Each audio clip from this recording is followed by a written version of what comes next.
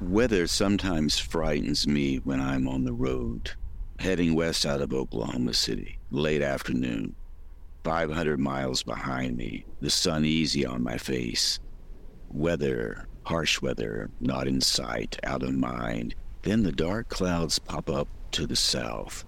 Mean creatures, all black and gray, chewing the blue sky like a swarm of ferocious, large bees God invented just to panic me, to turn my drive into a long-range shooting field. Then from the west, more clouds appear. Where do these clouds come from? What happened to my day? What happened to my blue sky? Where did the sun go? Once these monsters start, they don't stop. God knows this. God sends them anyway. That's just what God does. Soon, the first drops of rain hit, then bolts of lightning flash across the sky.